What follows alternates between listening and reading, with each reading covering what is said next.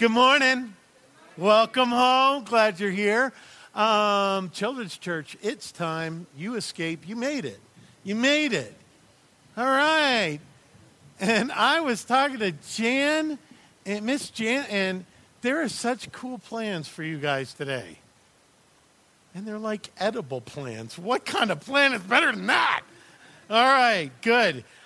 This is the premiere of our new summer series. It is called True Lies, and I want to thank Ryan Wright, who did an awesome graphic for that. In True Lies, which will carry us pretty much through the summer, each week we're going to be exploring some commonly held and sort of dumb beliefs that are common and seem true, but the danger is that they can ruin our life and ruin our faith if we really truly buy into them. If you have your Bibles, please turn to Romans chapter 8. If you don't have a Bible with you, take one from somebody who does. What are they going to do to you? You're in church, right?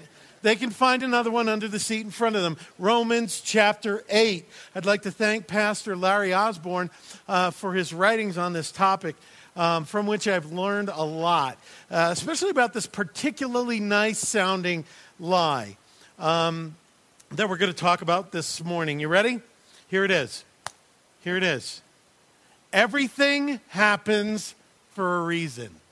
Everything happens for a reason. Now, it is so commonly held that I would bet that everybody here has either said this to somebody or had this said to them. Everything happens for a reason. Typically when something bad happens to you or somebody else, well, you know, everything happens for a reason. Really? Really? That little belly bump that some of you saw, it laid me out. Really? Everything? The song Barbra Streisand, everything? There is no reason for that song. I was on a business trip this week. I travel a lot, for Western. And I went to Denver. And Cherie is kind enough, she arranged my shoes according to color. And there's not that many of them, but, and I pack a lot. I think I pack well. I have a lot of opportunity to do it. But this week, I brought a pair of brown shoes. They came from two different pair. Thankfully, one was left and one was right.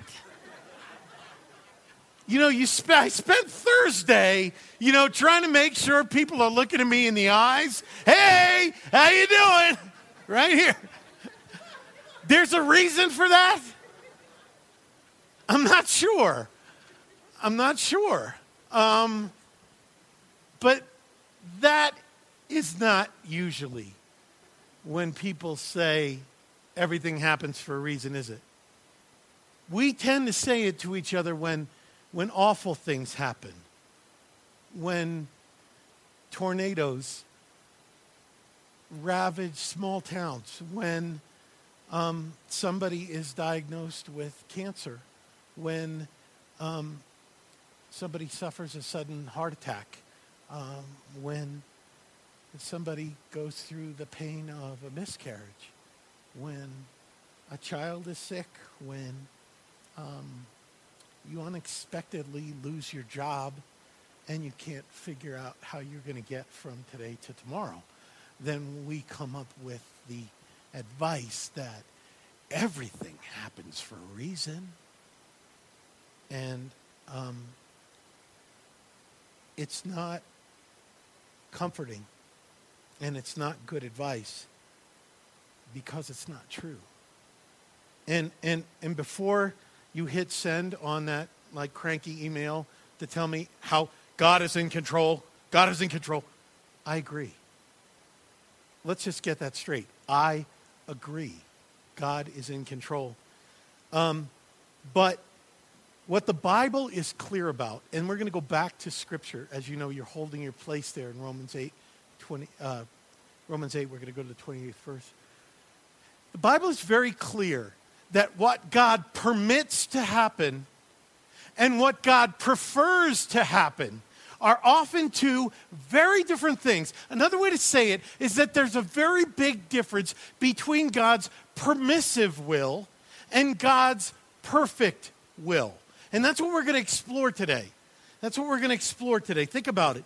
Is everything really a blessing in disguise? I love the song, okay? The Laura Story song. Love it. But is everything really a blessing in disguise? Is that really biblical? No. The danger, if we really accept, if we really embrace everything happens for a reason, is that we try to make sense of life and we try to determine and understand what the nature and character of God is based on bad information. Based on bad information. And the information is what we see, what is happening, what people do, what happens in a fallen world. And a lot of it is misunderstanding what the extent of the fall is. And so we'll take a look at that. Osborne writes this, and I want to share it with you verbatim. No matter what happens, God is in control. He is the king of the universe, and he is good. But that doesn't mean that God is the direct cause of everything that happens. It doesn't mean that everything that happens is something he wants to happen. And it certainly doesn't mean that everything he allows is good. God did not cause Lucifer to rebel, Eve to eat the forbidden fruit, or David to sleep with Bathsheba. God did not kill Abel, build the Tower of Babel, or force the crowd to cry out for Barabbas to be freed rather than Jesus. God did not coerce the Roman soldiers into killing Jesus. Those who carried out these evil deeds and all evil deeds bear full responsibility for their actions. They can't blame God. Adam tried. It didn't fly. You can look it up for yourself in Genesis 3:12. Everything happens for a reason? Really? Think that through. And what we mean by that, everything happens for a good reason. Everything that happens is ultimately good, although we can't see it right now. It isn't really that we think that. It's that we have to understand the depth of the fall that required God to come himself in the flesh, in the form of his son, Jesus Christ, to bear the brokenness and the sin of all humanity on the cross. That's how grave the problem was. That's how grave it is. I want you to think with me about everything happens for a reason. I just want us to think logically. I want us to think logically about it. That includes terminal disease, sex trafficking. Was there a reason for that? I don't think so. Thank you. Alita, do you have something you want to confess or anything? Okay. I love you. I love you.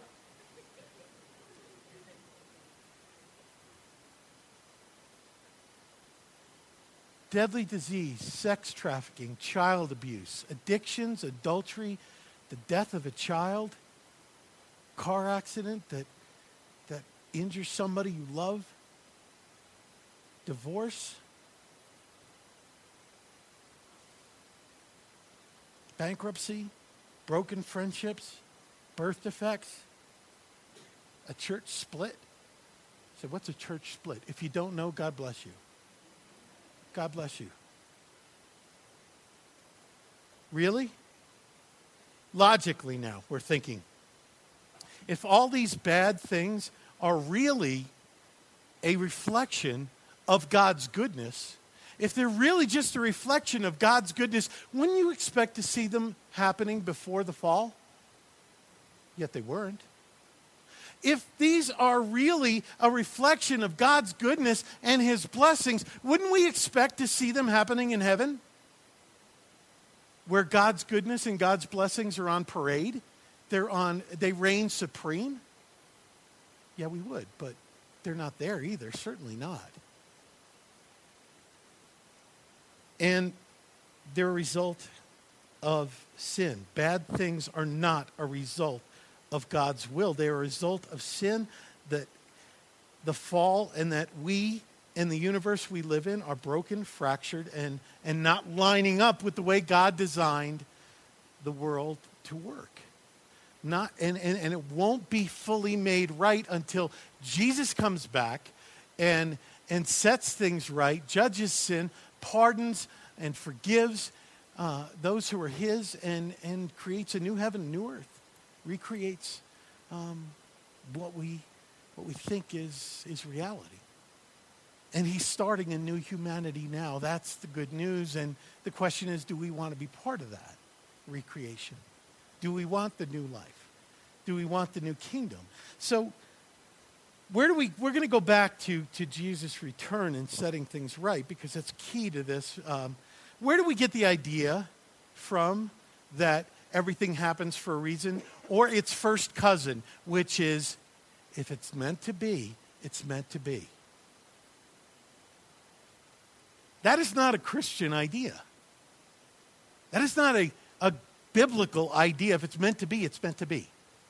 Now, God's meta-narrative of fall, rescue, salvation, Jesus on the cross, forgiving of sin, recreating new heaven, new earth, new humanity, that nothing is going to frustrate.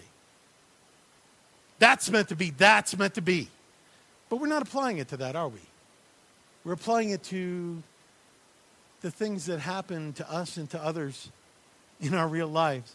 Do you ever notice that when somebody says to you in the midst of your tragedy, this is really, everything happens for a reason. This is a blessing in disguise. They're not seeking to be blessed in the same way. Isn't that interesting? It's a blessing for you. They just don't want it. They understand it deep enough to know that, right? So where do we get this idea that everything happens for a reason? A misunderstood and misinterpreted Bible verse. A very good one, by the way. Romans chapter 8.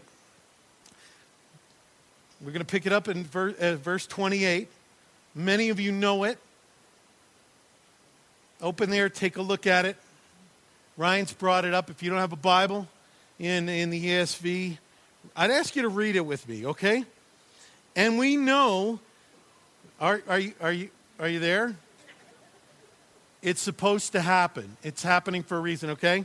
And we know that for those who love God, all things work together for good, for those who are called according to his purpose. Now, those of you who kind of flinched back at me and said, we're going non-biblical now, when I said everything happens for a reason, you probably thought of this verse. You probably thought of this verse. It is one of the best known and least understood verses in the Bible. It's definitely the verse that gets made into the most needlepoint tchotchkes and Christian plaques in the world. Go into any Christian bookstore. It's on the welcome mat. It's woven into the wallpaper. It's printed on the bottom of your receipt. And it's great because it's a great verse. But we need to understand it a little more deeply. In the words of the inimitable Inigo Montoya, I do not think that means what you think it means. Let's take a look at it again. And we know that for all, come on. And we know that for those who love God, all things work together for good, for those who are called according to his purpose. Now, our favorite words about this verse are the 6 ones in the middle. All things work together for good. All things work together for good. All things are just blessings in disguise. Now, what this means is that no sin, nothing that has ever happened, nothing that ever will happen, can ever stop God's eternal purposes. Nothing can stop Jesus. Nothing can stop the gospel. Nothing can stop his rescue mission for those who will believe in him, repent to him, be forgiven and washed clean of their sin through his sacrifice on the cross in our place for our sins. Nothing can stop that. Nothing you've ever done can disqualify you for that. Nothing can stop that reality from having its way in your life if you belong to Jesus Christ. That's what that means. And God can use everything in history that happens for our good and for his good pleasure. That's what we see. And here's another verse that some of you who kind of kicked back a little bit might be thinking of. That's what happened to Jacob's son. Remember Joseph in the Technicolor Dreamcoat? That story that happened in Genesis, here's what happens. Joseph is being called out by God according to God's purposes. And his brothers hate him. His brothers almost kill him. They throw him in a pit and they sell him as a slave. And they tell his father, that Jacob, that he's dead. And then years later, they're coming before him. He's a ruler now. And they're coming before him begging for the food that they need to survive. And in Genesis 50:20, Joseph says this, "As for you, you meant evil against me, but God meant it for good, to bring it about that many people should be kept alive as they are today." Now, this is not saying that God caused their evil. God did not cause their evil. God did not approve of the brothers' evil. But their evil could not stop the plans of God to bless Joseph and the people of Israel. God can and does use the bad things that happen for his good purposes and for our joy. The question is, do we want to be in on that? Do we want to be in on that? But we got to wait. We got to wait and take a deeper look. Look closer. What else does Romans 8:28 say? It says that this promise isn't for everybody. If you could go back, Ryan, thank you. This promise isn't for everybody. In fact, it's for very few people. In fact, it's not even for all Christians. But everybody claims it. What this is saying is that this promise of God is specifically for the person who meets two absolute requirements. Two absolute requirements. What's the first one? This is the promises for those who love God. And we know from the earliest scriptures that God's overarching greatest command is that we love God with our whole hearts, with our whole soul, with our whole mind, and with all our strength. And then Jesus says, if we're to do that, in John 14:15, Jesus says, if we love God, if you love me, you will keep my commandments. So we're going to be all in with this incredible love. This doesn't mean we have this general warm, fuzzy affection for God. This means we're all in, and we demonstrate that by realizing that everything in his word, everything he's leading us into is because of his love. And so we're eager and we're joyful in obeying him and following his commandments. That's the person that this is speaking about. And if you and I are so bold to say that we're loving God with all our hearts, with all our souls, with all our mind, with all our strength, and we're exhibiting that by obeying his commandments, and I would submit to you that none of us can do that apart from the mercy and grace of Jesus doing that through us. Only then can we move on to the second requirement. What's the second requirement? Ryan, if you bring back, there you go. All things work together for good. For who? For those who are called according to his purpose. What's that about? 2 Thessalonians. 2 Thessalonians 2:13 through 14. Being all in as a follower of Jesus Christ, a fully devoted follower. Here we go.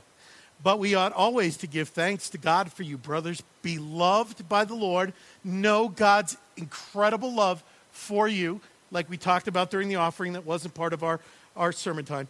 Because God chose you as the first fruits to be saved through sanctification, which is the continual saving, the developing of us by the Holy Spirit into the image of Jesus Christ, by the Spirit, and belief in the truth that he called you through our gospel, so that you may obtain the glory of our Lord Jesus Christ, that we would be fully devoted followers of Jesus Christ. So this promise applies to those who love God wholeheartedly and display that by obeying his commandments and are called into the fullness of the gospel. We're repeatedly and continually repentant and entirely dependent on the sacrifice and the love and the grace and the mercy of Jesus Christ by his sacrificial atoning death on the cross. That's what it means. That's what it means. So if you're if that's true of you, then God works all things for your good, his good, and your joy. And if not, well, all bets are off. And that's not something you're going to put on your coffee mug or print on the bottom of your receipt. Here's the good news, that in Christ, through his obedience, he not only takes our sin upon himself, but he accounts, when we come to him in repentance, he accounts to us his righteousness. Those things become true of you and me, regardless of our past, when we throw ourselves on the mercy of Jesus Christ. That's the good news. That's the gospel. That in him we love God fully because he loved God fully. In him we are called according to his purpose because he was called according to his purpose. And in him God works all things together for the good. Okay, we have a couple of things real quick. What's the harm? What is the harm, really, in believing that everything happens for a reason? Or if it's meant to be, it's meant to be. How does that really dismantle our lives? One, it tries to discover, as we mentioned, the beautiful nature and character of God through the lens of a fallen world and sinful people. And so this leads the faithful to determine wrong understandings of the world in which we live. And if you come from kind of an atheistic background, it can lead you to question, if God is so good, explain the world. When the better question is, if man is so good, explain the world. Explain the world. 2, it makes our repentance unnecessary. It gets us off the hook. We no longer have responsibility for every foolish decision we make, for every sinful choice we make.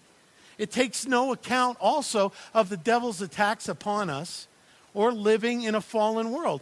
What it does, in a sense, is calls the devil's best shot God's work.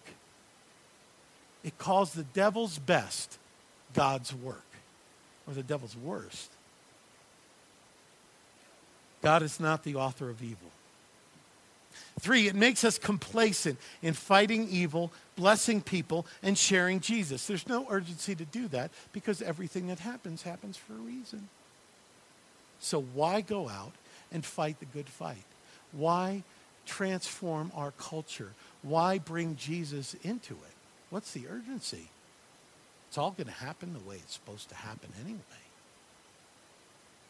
Number 4, it allows us to disregard and disobey God's word, and then makes us blame God when things go horribly wrong, as he said they would.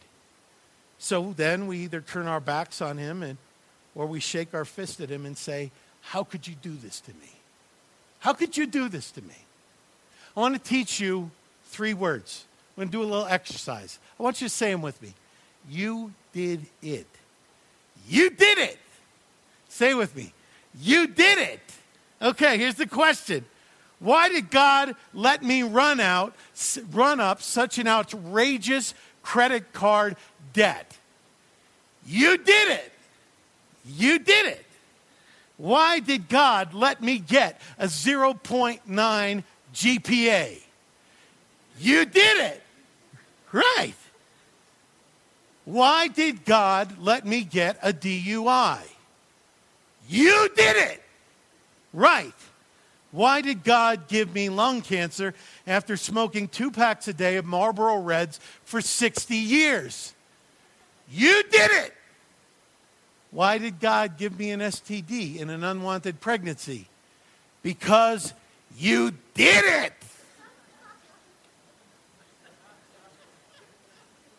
I'm going to pay for that one. I'll just repent before you right now. Not everything bad that happens is because you did it.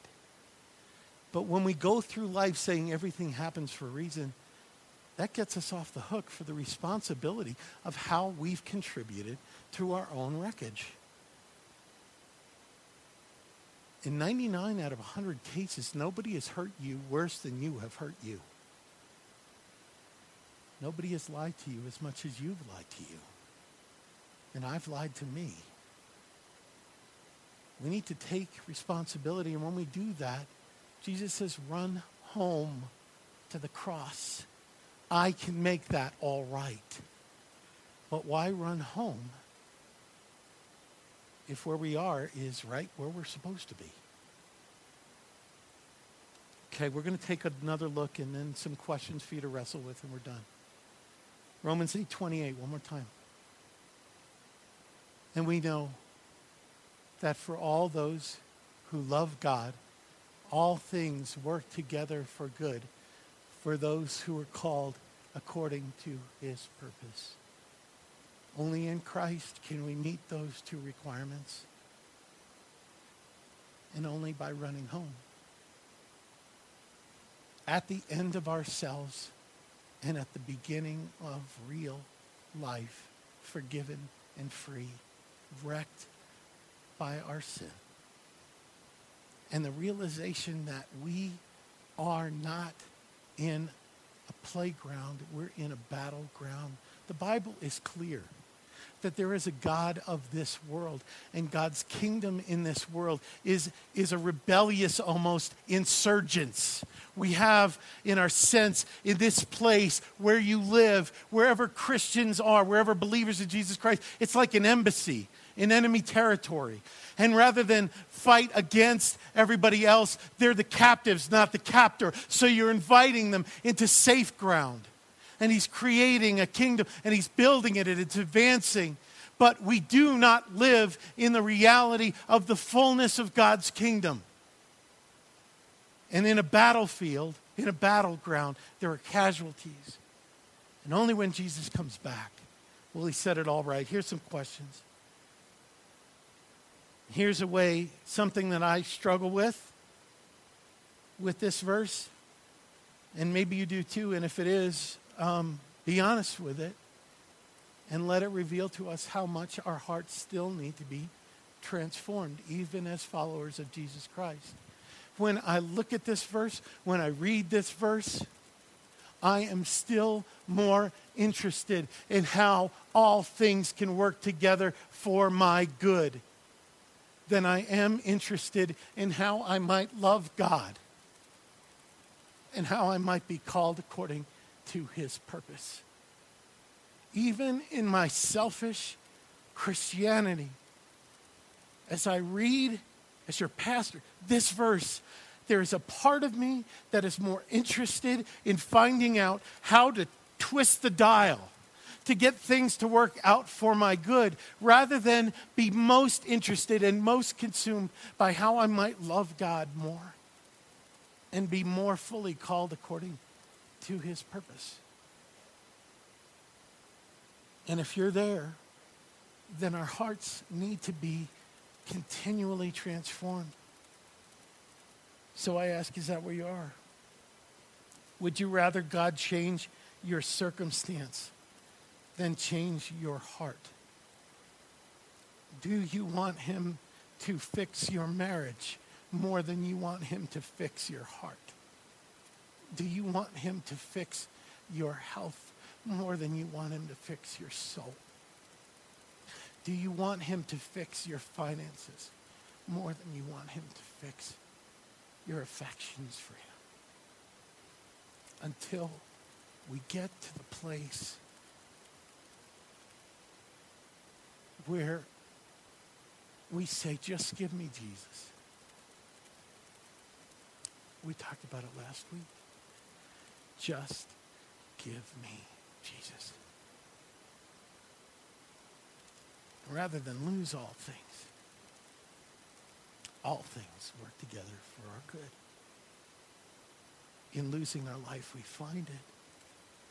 in finding our life, we lose it. So if we're not there, take the next step. Do you want to know how he does it? The answer's right there. The answer's right there. How does God work all things together for his good? By leading us in everything, even tragedy, to love him and to be called to his purpose. In closing, God is coming back to make all things right. The fact that we say everything happens for a reason speaks to our desire that things be the way God created them to be, and they will be. One day Jesus is coming. It's sooner than it was yesterday. There's a man who suffered some embarrassment thinking it was going to be a week or so ago. Don't mock him. Don't mock him. That desire should be our desire. Although setting dates is not. There is one day when Jesus is coming back, and everyone will glorify God. Everyone will glorify God. Some through judgment of their sin, and that'll show off God's righteousness and holiness. And some through salvation, which will show God's pardon and mercy. And because that's true, why doesn't he do it now? Well, part of me hopes that he does. And another part of me is really grateful that he doesn't. Because I have a lot of friends and loved ones who haven't stepped across the line and given themselves fully to Jesus Christ yet. And every day that he delays, the Bible tells us, more of his enemies become his friends. And as long as I have breath left in me, I'll share the gospel. Rather than ask, does everything happen for a reason? If you're a believer, ask this. Does everything you do, is that done for a reason? The reason is Jesus. And the reason is the people who don't know him yet, whom we love and he loves. There's great hope. There's great hope. One day, everything will happen for a reason. And until that, I'm willing, I'm happy to live in a fallen world so that others may know and rise to new life. Let's pray.